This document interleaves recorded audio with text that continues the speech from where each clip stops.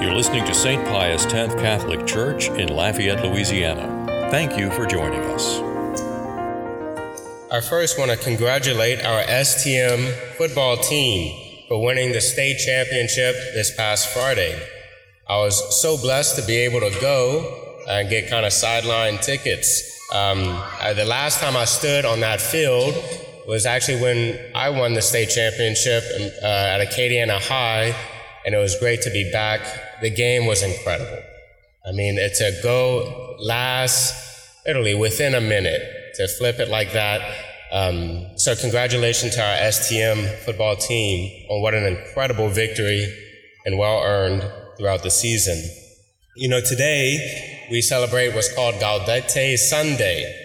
It's usually in the middle or toward the end of Lent or Advent. That's why we wear rose, and the candle is rose because during this penitential season we wear violet, purple, but Christmas is white. So toward the end it's violet mixed with white, makes the color rose.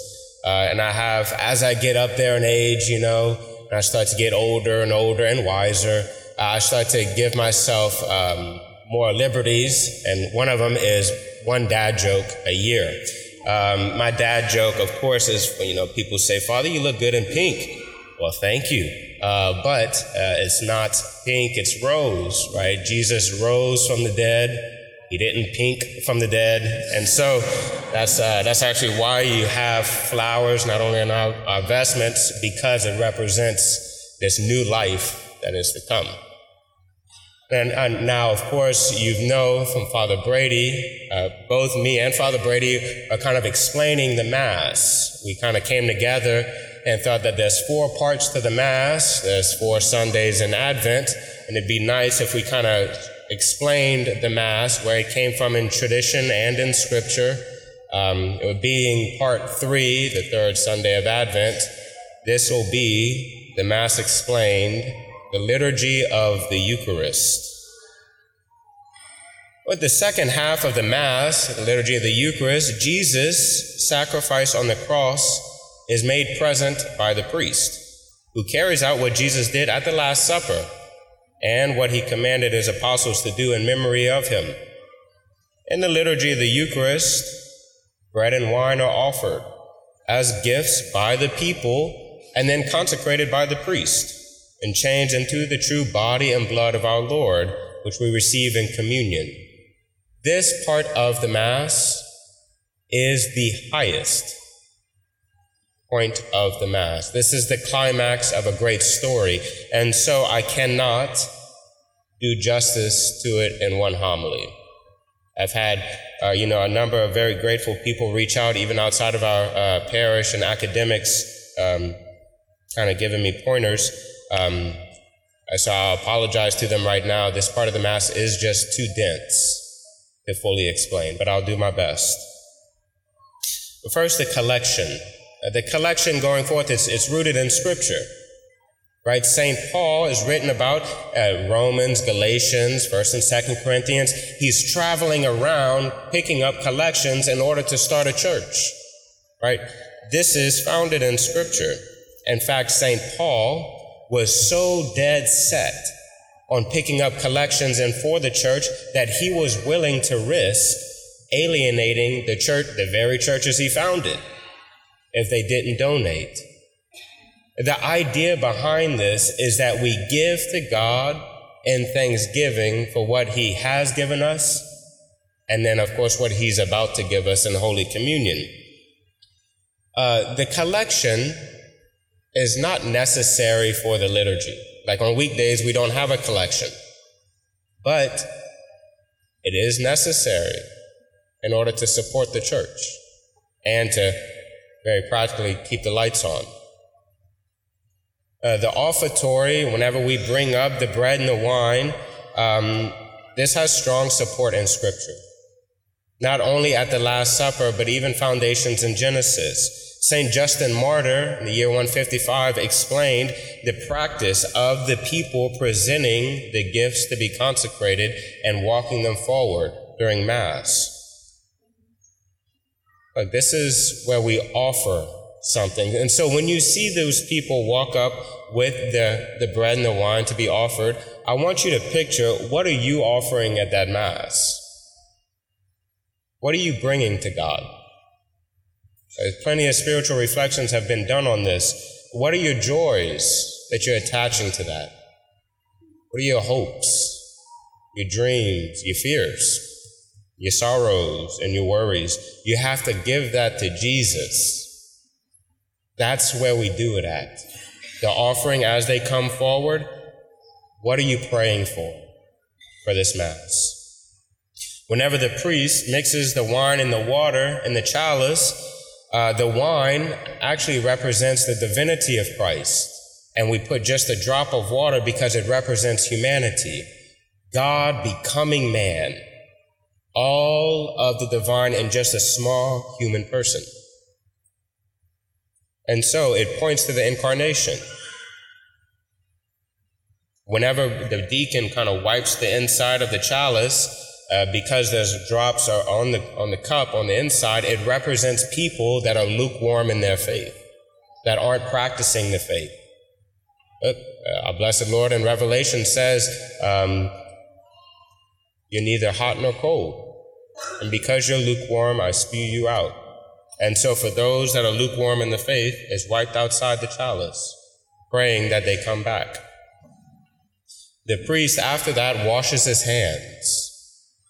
Of course, this has deep Old Testament scripture references. When the priest in the temple would wash his hands, his feet, before offering the sacrifice, and with this biblical background, when the priest washes his hands, it's indicating, just like the priest in the Old Testament, that he is about to enter into the cloud. He's about to enter into the Holy of Holies. The preface for the Mass, of course, the Lord be with you and with your spirit. We lift up our hearts, we lift them up to the Lord. Let's give thanks to the Lord our God. And then that prayer right after. This comes from the year 200, with St. Hippolytus. Plenty of saints have given incredible spiritual reflections for the faithful, explaining what does it truly mean to lift up your hearts to God? What does it truly mean to give thanks to the Lord our God? The preface for the Eucharist, that prayer after that, is essentially a prayer of reparation, of apologizing. Our blessed Lord on the way to the cross was thrown with insults, none of which he deserved. And the preface is kind of a reparation for that, giving thanks and singing his praise. The Sanctus after, the holy, holy, holy that we sing, this is taken from Isaiah and Revelation. When they're peering into heaven, it's a Mass. The book of Revelation is one big Mass. And so when they peer into heaven, they see that God created angels just so they could sing his praise. And what do they say? They say, holy, holy, holy, the Lord God of hosts, the whole earth is full of his glory. And so we repeat with the angels so that we may have angelic vision of about what is about to come. The Eucharistic prayer, this is, I'll say de facto, where I will fall short. This is where I kind of fail in regards to explaining the Mass. The Eucharistic prayer is the most beautiful prayer ever composed in human history. Every single word, syllable, sentence is taken from Scripture and saints. I just can't do it. In regards to just one homily, but I'll say this, in regards to the priest mentality, when the priest prays the Eucharistic prayer, he should pray it as if only Jesus and Mary is in the room. The priest should pray that as if Mary is kind of whispering in his ear what to do. Slow down. Or you're speaking too fast. Or when he lifts up the host, she said, okay, be careful, that's my little boy. The priest needs to pray the Eucharistic prayer. And during that Eucharistic prayer is called the epiclesis. This is when the priest kind of puts his hands over the chalice and they ring the bell one time, representing the Holy Spirit coming down. We need the Holy Spirit, the third person of the Trinity. In the Old Testament, the priest would pray that God would send the Messiah. And now, the priest at Mass petitions that God send the Messiah King once again on our altar. The words of consecration is the absolute highest point of the Mass. The words of consecration is the greatest worship to ever take place in human history. The priest bends down not only because of adoration, but because of the very weight of the words that he says. He needs the support. And the words of consecration are not necessarily taken from one part of Scripture. It's all of the Gospels and the epistles of St. Paul when they say, okay, the Lord said this at the Last Supper. It's a compilation of all of them. And then the mystery of faith that we proclaim after signifies the great mystery that did just happen. A mystery can be understood but never exhausted. Like I could understand it, but I don't understand it all the way. The mystery of God, I could see God, understand God in a way, but he's deeper than I can plunge.